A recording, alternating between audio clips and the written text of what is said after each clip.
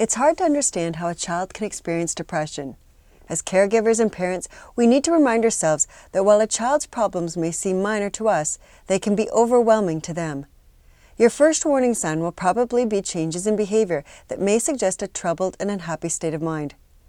If a student becomes depressed, they are unlikely to talk about it. Very likely, a depressed child will think that no one feels the same way and that no one will understand their problems.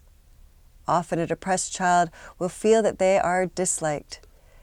Clinical depression is more than just the blues. It's a biochemical disorder where a person feels very sad for an extended period of time and where this state interferes with their everyday life.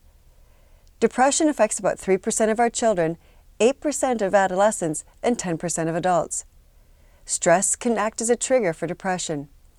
So here are today's hot tips for building resiliency and celebrating Mental Health Week and Childhood Depression Awareness Day. Be aware of the signs and symptoms of depression. As an employer, hold awareness sessions for your employees. Provide support and understanding. Be aware of the signs of suicidal thoughts. Suicide is one of the top killers of our youth.